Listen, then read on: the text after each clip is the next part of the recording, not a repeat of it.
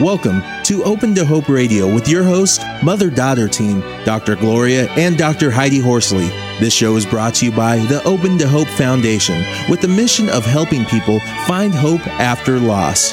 This show has been edited for your convenience. Now, Open to Hope Radio.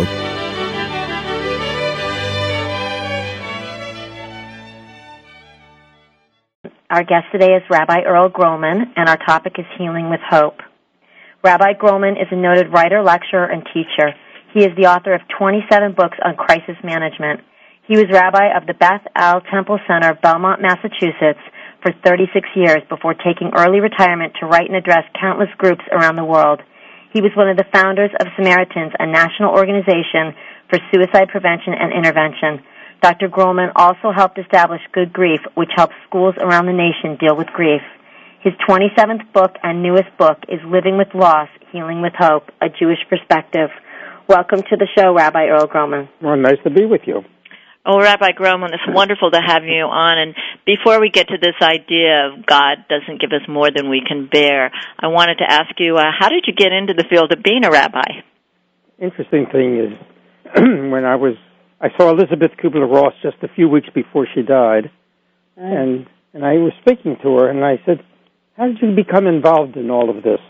And she said, I didn't choose it, it chose me. Mm-hmm. And I think all of us who work in the field of dying and death and thanatology, all of us in hospice, all of us say the same thing. I am the most unlikely person to talk about dying and death. I come from a family where the word death was never discussed. I'm sure some of the readers and the listeners now are nodding their head. You know, you don't talk about it. The children, we never talked about it. I remember when my grandmother died, I wasn't permitted to go to the funeral because I was too young. I was 14 years old. Wow. I was the intercollegiate wrestling champion of the state of Maryland, but because my parents loved me and they wanted to protect me, they said, Earl, it's no place for children. Mm-hmm. In order to be ordained a clergy person in my denomination, I went 4 years to college and 6 years to seminary.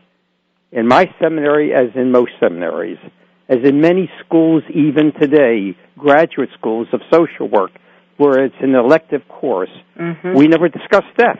Mm-hmm. We had courses in theology, is there life after life? We had courses in liturgy, what kind of prayers to be intoned, but nothing what happens when real people die. I was ordained and I came to Boston as an assistant clergy person. And when the assistant clergy person comes to town, it doesn't make any difference what the denomination is, Catholic or Protestant or Jewish. That very day, the senior minister goes on vacation. And I'm all by myself in this very large synagogue in Boston. And the very first telephone call, somebody says, Rabbi Grollman. And I said, yes, because I thought that's the way clergy should sound. And the person said, our 12-year-old son just rounded a summer camp in Maine. Oh, no. It was my first confrontation with death. The first time I had ever been in a funeral home. Wow. The first time I had ever seen a dead body. And I was expected to give solace and comfort and consolation. And I didn't know exactly what I was doing. Whoa, that is quite a baptism by fire. Absolutely. As it were. And so what happened is that, I conducted services. I tried to console the bereaved without any background, with any understanding. And something happened in my own personal life. My closest friend died, and I walked into the home, and the children didn't say Rabbi Grollman or Dr. Grollman, which separates me. They said, Uncle Earl, what do I do? I didn't know. Should they go to the funeral? How could I help them? I thought all I had to do, I live in Boston, all I had to do was go to the Widener Library at Harvard and take out a book on dying and death for children. Not one single book. This is in the early 1960s, before Elizabeth Kubler-Ross in 1969, before the first hospice in 1967, and nothing was there. And I was taking postdoctoral studies, and I began thinking about, this is a subject somebody should talk about, but not me. I don't know anything about it. And the idea of if not you, then who, right? Yeah. And the day of the funeral, And I couldn't, and I think clergy who are listening will understand, sometimes I'm angry when I have to officiate at the funeral of people I love. Do you understand what I'm saying? Because I want to be in the congregation. I want right. You want to be taken care of, too. Yeah. Exactly. And I received a telephone call from a Dr. Gerald Kaplan of the Harvard Community School of Psychiatry. And I had written other books at that time. I had written a book on Sigmund Freud, a book on existential psychiatry. It's nice little books. And he said, I know you're interested in the field of psychiatry. You've written in it. Would you be interested in coming to Harvard and teaching and working and becoming part of our bereavement team? And I laughed. I thought, all I could think of when he said bereavement team was the Boston Red Sox. We hadn't won the World Series since 1918. And that began my excursion into the field of dying and death and bereavement. And this is the field which I feel that I feel the most needed, because it's not only that I'm there to help them, they help me. Mm-hmm. They help me to understand who I am and to understand what's really important in life. Mm-hmm. It's very interesting to hear you talk about your family dealing with death, because one of the things that I was reading your book on living with loss, healing with hope, which is a wonderful book. And would you say that again, please? It's a wonderful book. And underneath it says a Jewish perspective, which I think is interesting that it's there. But I want to say to all our audience, if you're not Jewish, this is a wonderful book to get. The general book is Living When a Loved One Has Died, which is in Beacon Press, which is the press is 167 years old. It's the 5th best-selling book. Yeah, wonderful. I mean, you just got, the thing I love about it is that you've got, in the one I've got here, the Living with Loss and Healing with Hope, I love it because it's not dense reading. After you've had a loss, you're not always into reading pages and pages and pages, and you just got these wonderful tips and wonderful sayings, and it's really a lovely book. Well, thank you so much. Yeah, I like it very much. But what I wanted to say is I was surprised in looking at this book, because the Jewish faith has so many wonderful rituals around grief and loss, but your parents didn't get it, or, they just didn't want to include you in the rituals. Did they do the Jewish rituals? I think it's true for many of us, especially if we lived in an urban community. Adults say, I can't handle it. How can my poor kids understand it? Mm-hmm. And so I think this was true. Adults are consumed with their own pain, with their own agony, with their own torment. And, the children, what do they know? The children are the forgotten mourners. I remember as a clergy person, I'd walk into her home, talk to all of the adults, while the kids were all by themselves crying their eyes out. Mm-hmm. And so we somehow felt that the children were too young, they couldn't understand, and this is the great problem that we've had dealing with children, is not understanding that a person is a person no matter how small. And like you said, your parents thought they were doing the best thing for you by not including you. Correct. But I'll have to say, as a parent, and my son was killed 23 years ago, Heidi's brother. One of the things that I found was it was hard for me to see the kids suffer. I mean, in a way, you don't want to bring them in, because then you have to see them suffer too. What we want to pretend that life is unchanged. Right. I think the worst problem is the youngsters' lack of understanding because of adult secrecy. We don't want them to see our grief, because expressing our own feelings that are natural to the situation, this provides the child with a basis for expressing his or her own feelings.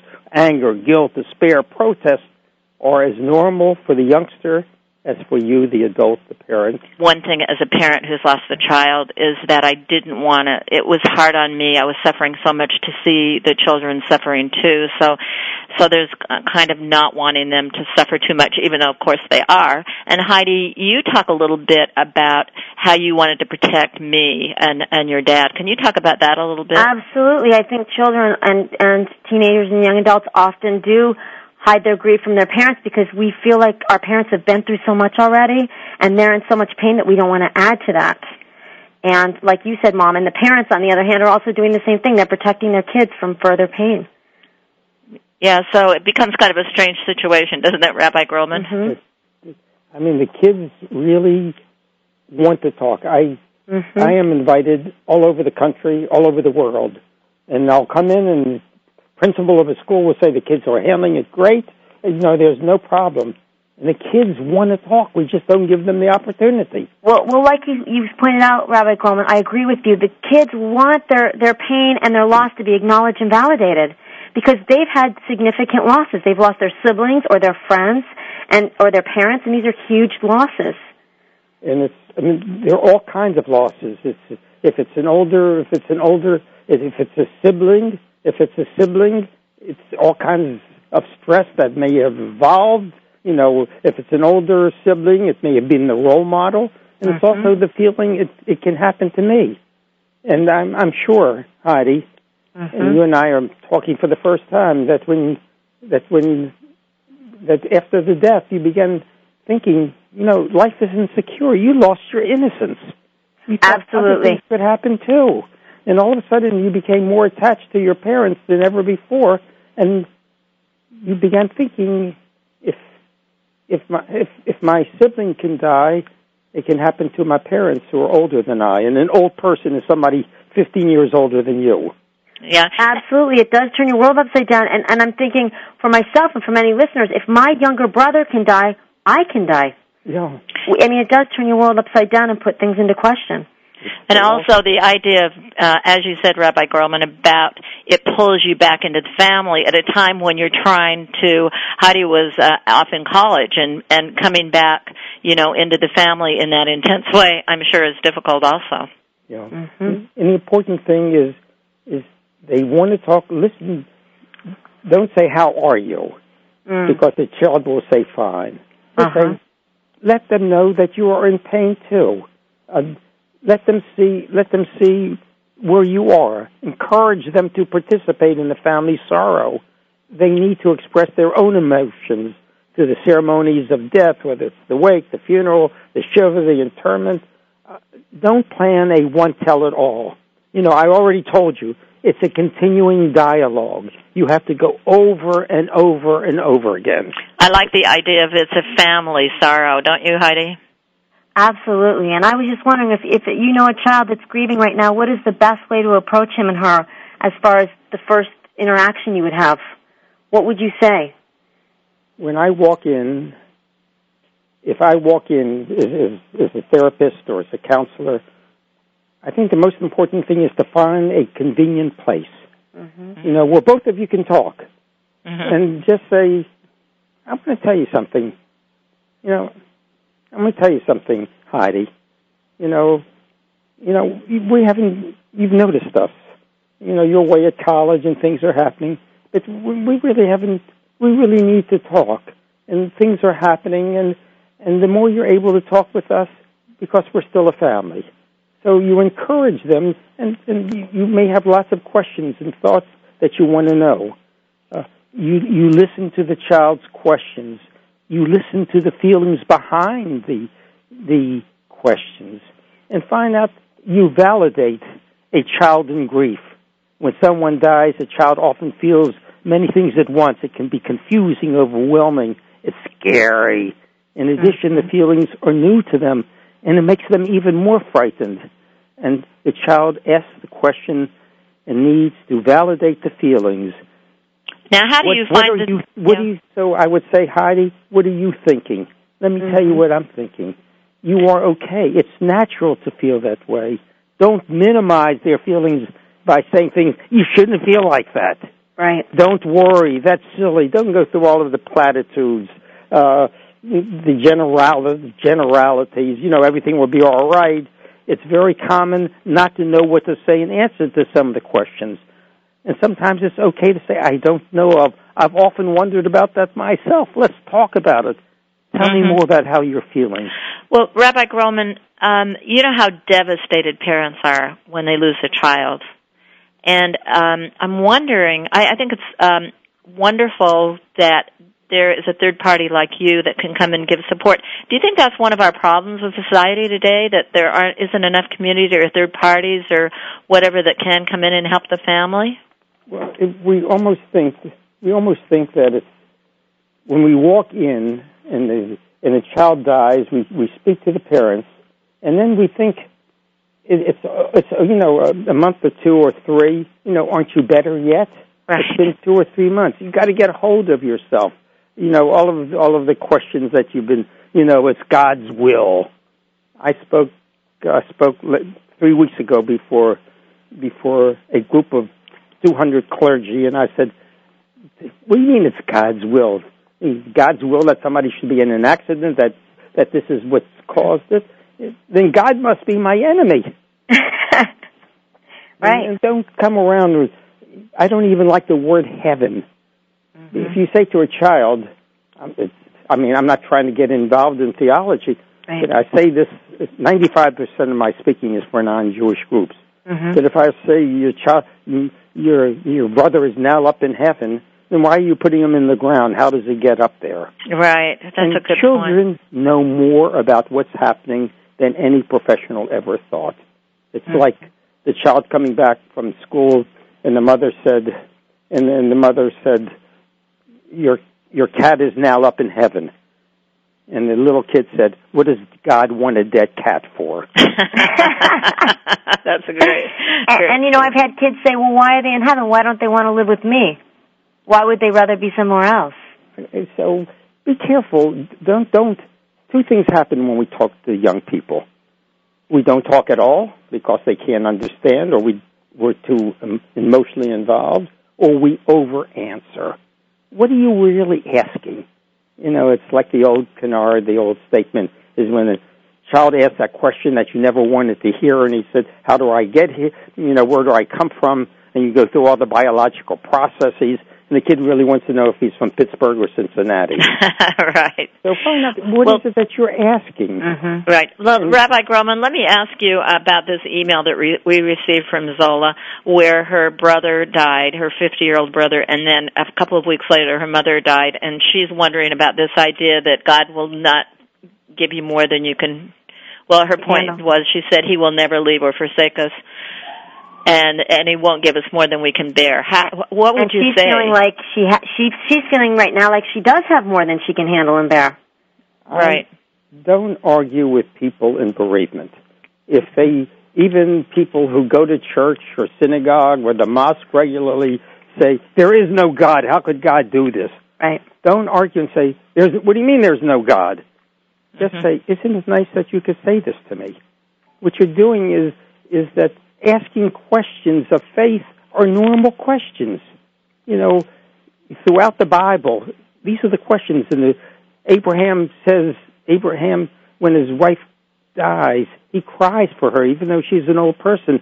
And he says, "Shall not the God of justice do justly?" Job says it. And throughout the Old Testament, the New Testament, the Hebrew Bible, the New Testament, my God, why have you forsaken me?"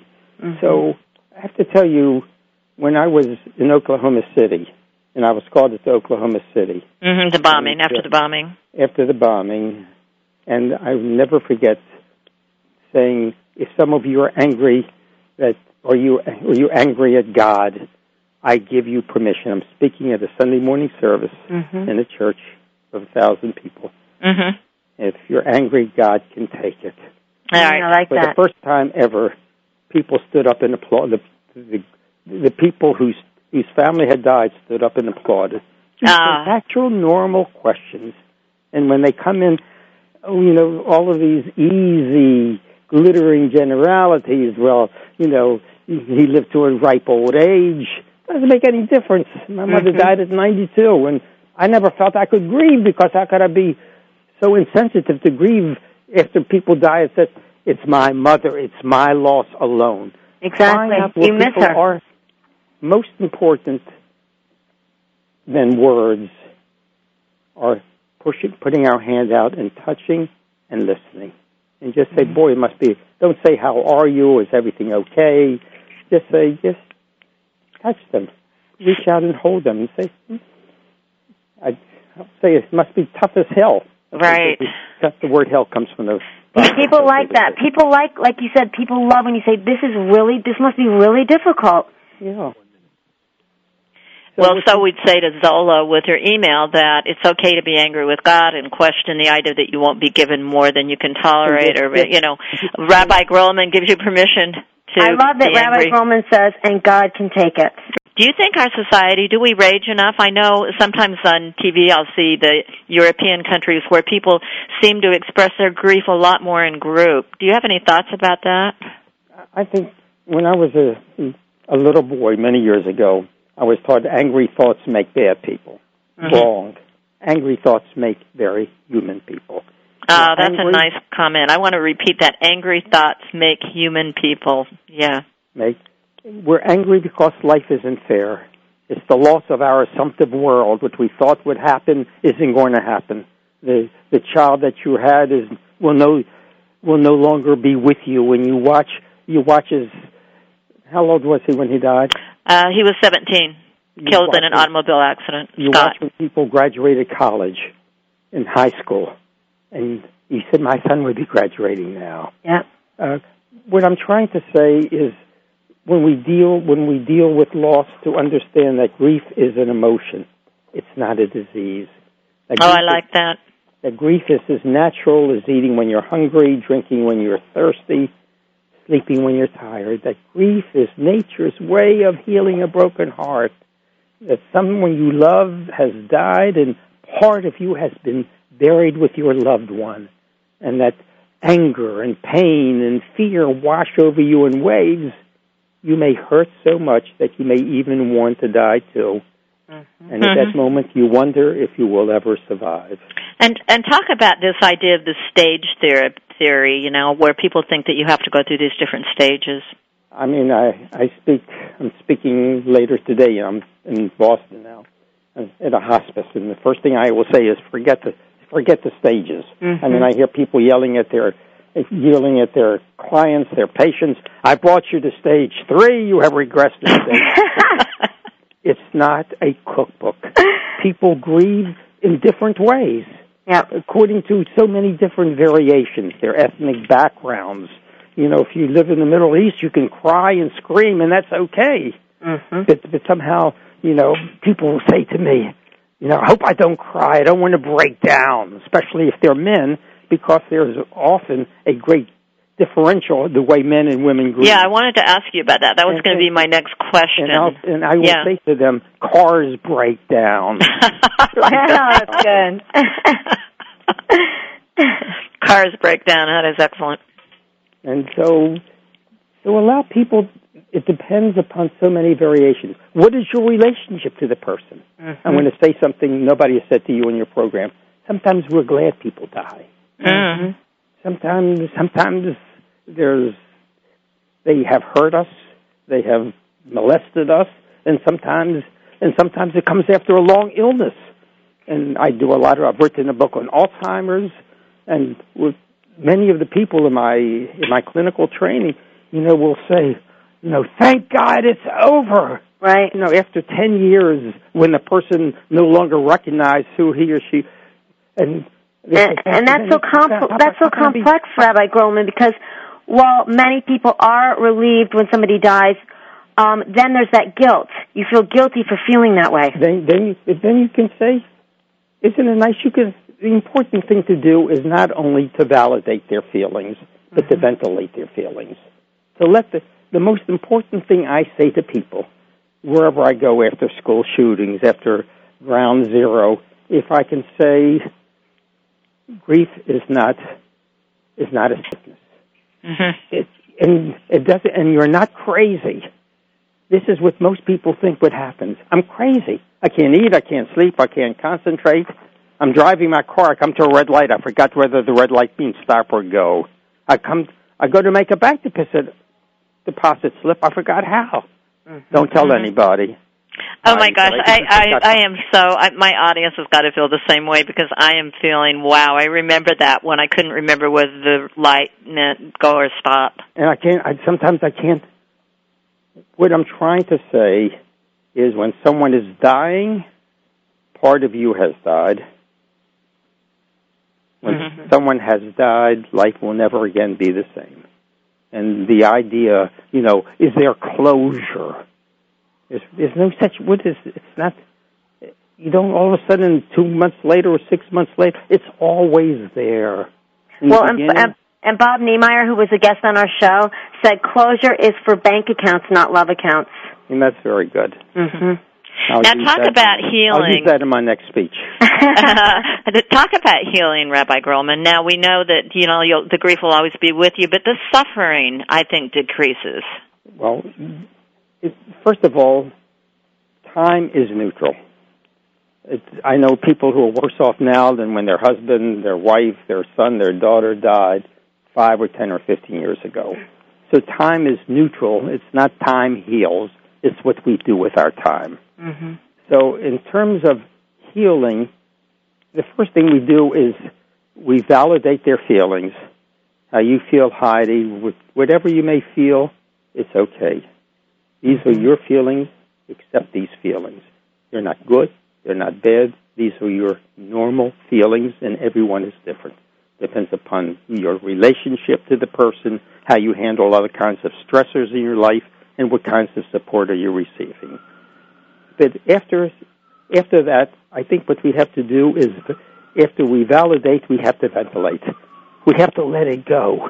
Now, do men always do that? I know some men, I run a Compassionate Friends group in Palo Alto for, people who have lost children, and a lot of times they talk about men don't want to go. Their wives come because men don't want to hear other people's stories and they don't want to talk, and do you have that experience?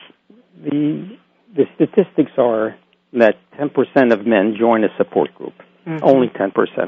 And the exception is Alcoholics Anonymous. Right. And that's changing. Because men, to let go of their feelings, means you're soft. You mean right. It's not manly. If I fell down, if I were in the swing, and if I fell down, and my parents might say, big boys don't cry. Take it like a man. And sometimes we let go in different ways. And so very often when when the child dies, husband and wife are in different places. First of all, the husband goes back to work. Mm-hmm. The woman may go back to work, but there's support. And women can kind of cry at work too if they need to. They can cry at work. They can cry with their friends, and then come back. Somebody may say, "I'm sorry to hear that your son died, and it must be hard." And that's the end of the conversation. Right. And there was a study made. There was a study made of people of men that more men cry in movies than women. You know why?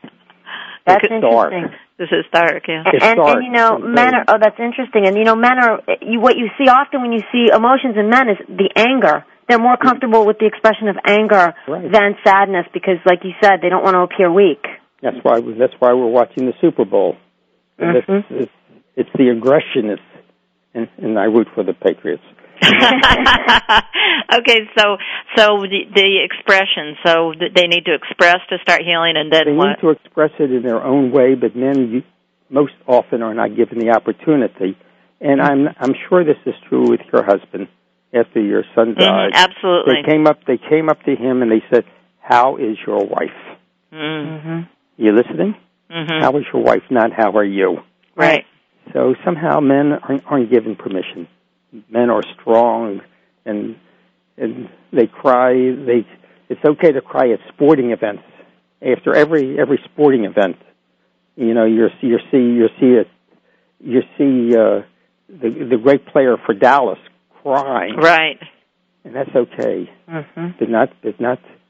But not if someone close to him dies because he's a man. What would you say to the men out there now who have lost a loved one? I'd say be yourself. Mm-hmm. I'd just say this is as natural for your spouse as for you, and if you need to or if you want to, I give you permission. I'm not telling them they should.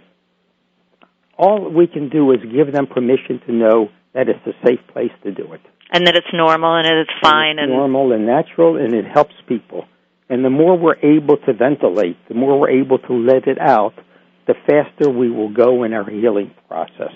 And so letting it out, and then what would the next step be? Or not even taking it as steps. We don't want to get into that, caught into that, but what other things do people need to do to go on with healing? The important thing is what you're doing is in terms of, I'm most helpful, not when I have answers. I have no answers. Mm-hmm. People have to find their own answers. Mm-hmm. I'm their eye doctor. I put their spectacles on so they can see more clearly. I like that. So I'm not there to tell them, but I am most helpful when I can tell them places where they may go to be of help. Mm-hmm. And the fact that you work a great deal with Compassionate Friends, and I've been to many of their meetings, and I know a great deal about them. And the importance to tell them that one person is no person. The solitary heart has to throb with others. We started one in my community. I started with Harvard, one of the first widow and widower programs. Mm. And I did this because I went into her home, and I'd written books. I thought I was the authority, and somebody said, "Is your wife living?" I said, "Yes." And she wasn't being insolent. She says, "What the hell do you know?" And I realized the people who could help people are the people who have been through it. Mm-hmm. To say, I felt the same way, or it's okay to feel this way. And then all of a sudden, one touch of sorrow makes the whole world kin. And so find out what are the support groups, and if they go to a support group like Compassionate Friends, tell them they can't go once. Do you know why? Why? Because they sit around and they say, what do I want to hear all these people's problems for? Mm-hmm.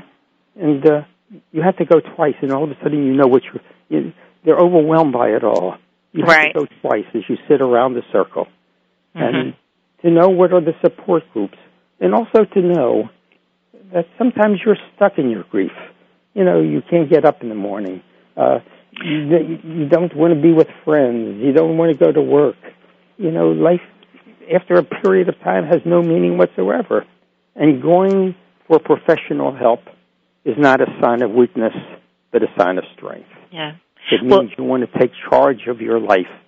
But make sure that the therapist that you're seeing has had a background in grief therapy. Rabbi Grollman, I just wanted to say it's just really an honor to have you on our show. This is our last break, and it's really been enjoyable. And I just want to say that he has many books that I'm sure they're all on Amazon or wherever. You can check with your local bookstore, but he has things on Alzheimer's, suicide, dealing with teenagers. I think what we're saying is very often we think only of loss as death.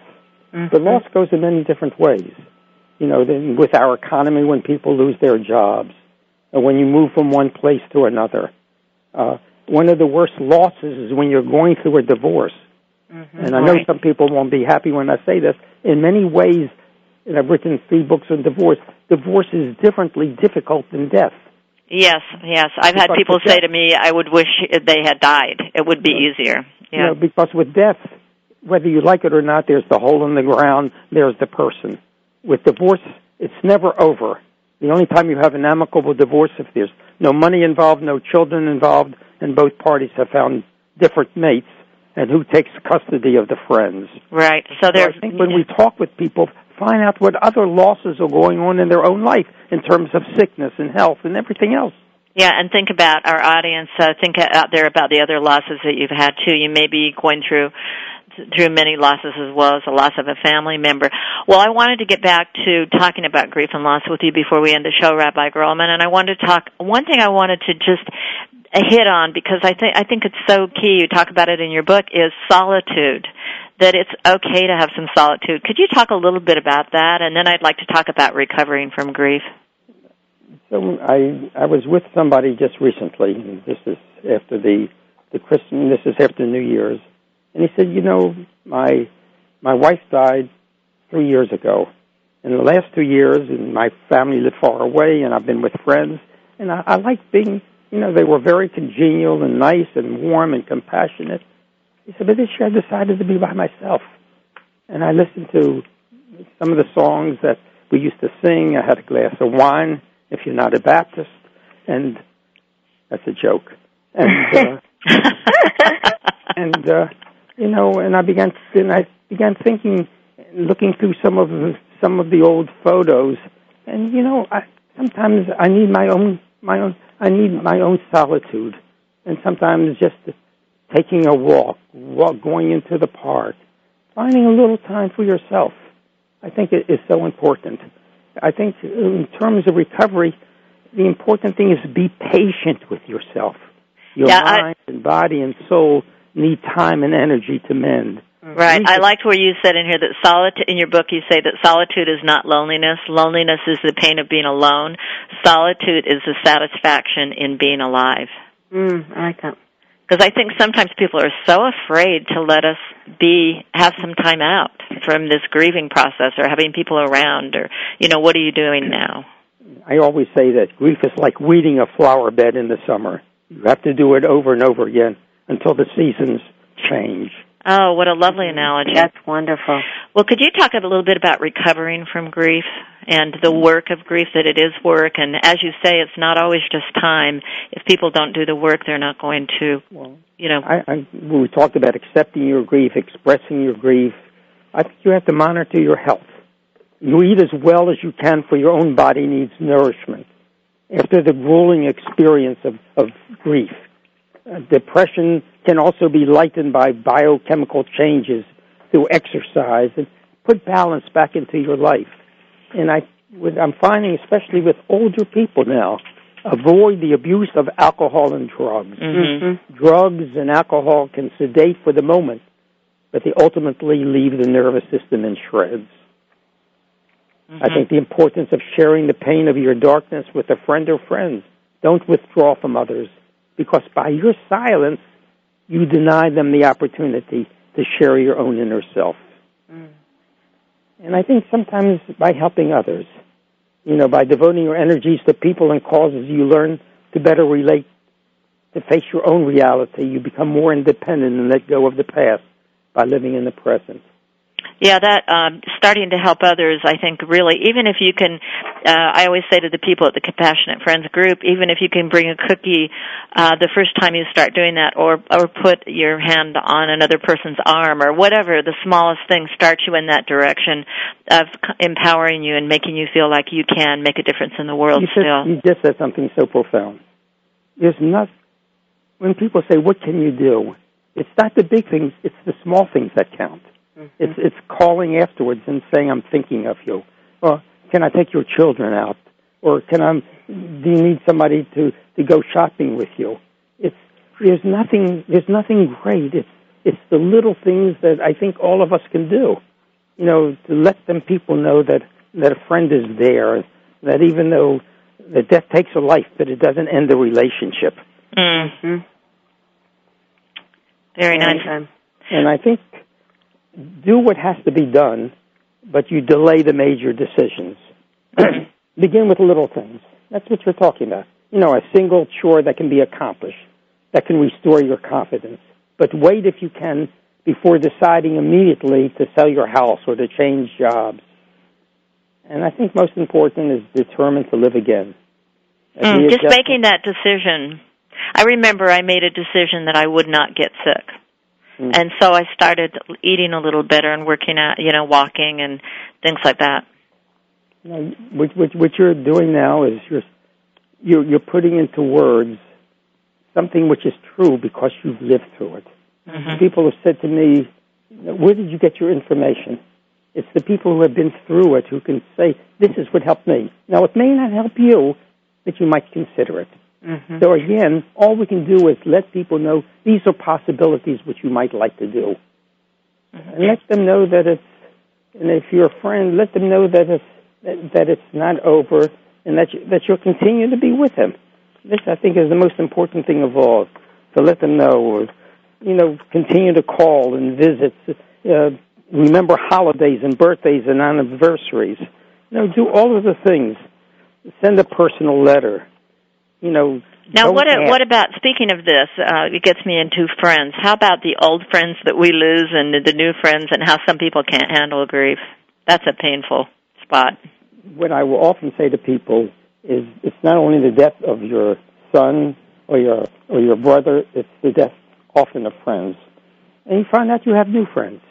Maybe the person you're seeing in the grocery store, come over to you and say, Gloria, my child died too. And all of a sudden there's a bond that grows. There's some people who feel that, by not talking about your son or your brother, they're helping you. I think you have to tell them. You are in the best position to tell them. And people will say, but they don't mention it. Tell them that you need to talk about it. Tell them the more you're able to mention your son's name, the more you're able to feel that he lived for 17 years, not only that he died. The more that they're able to recall reminiscences of the past gives you a sense that he lived for 17 years, even though the abrupt ending is so hurtful. Yeah, you have the responsibility to tell them. Right. I think that's a good point. Training and people. I can handle it. Yeah. It's the elephant in the room. Can you say the name? If you can't say the name, then you're leaving me alone in the room with an elephant. Those are such good points. Well, Heidi, did you have anything you wanted to say to Dr. Grollman? I was just going to add to what Dr. Grollman was saying and saying it sounds like what you're saying is teaching others how to be good grief support for you. Yeah. Important perspective. Well, Rabbi Grollman, it's been wonderful to have you on the show, and I would just highly recommend to our audience that they get your book and look at the other books that you've done, because you have given so much to this field of grief and loss, hasn't he, Heidi? He absolutely has, and I've written down so many things today. You've just said so many profound, wonderful things that are so healing to the heart. I mean, I love that you said death takes a life, it doesn't end a relationship. That is so true. So it's time to close our show, and I want to thank Rabbi Earl Grollman.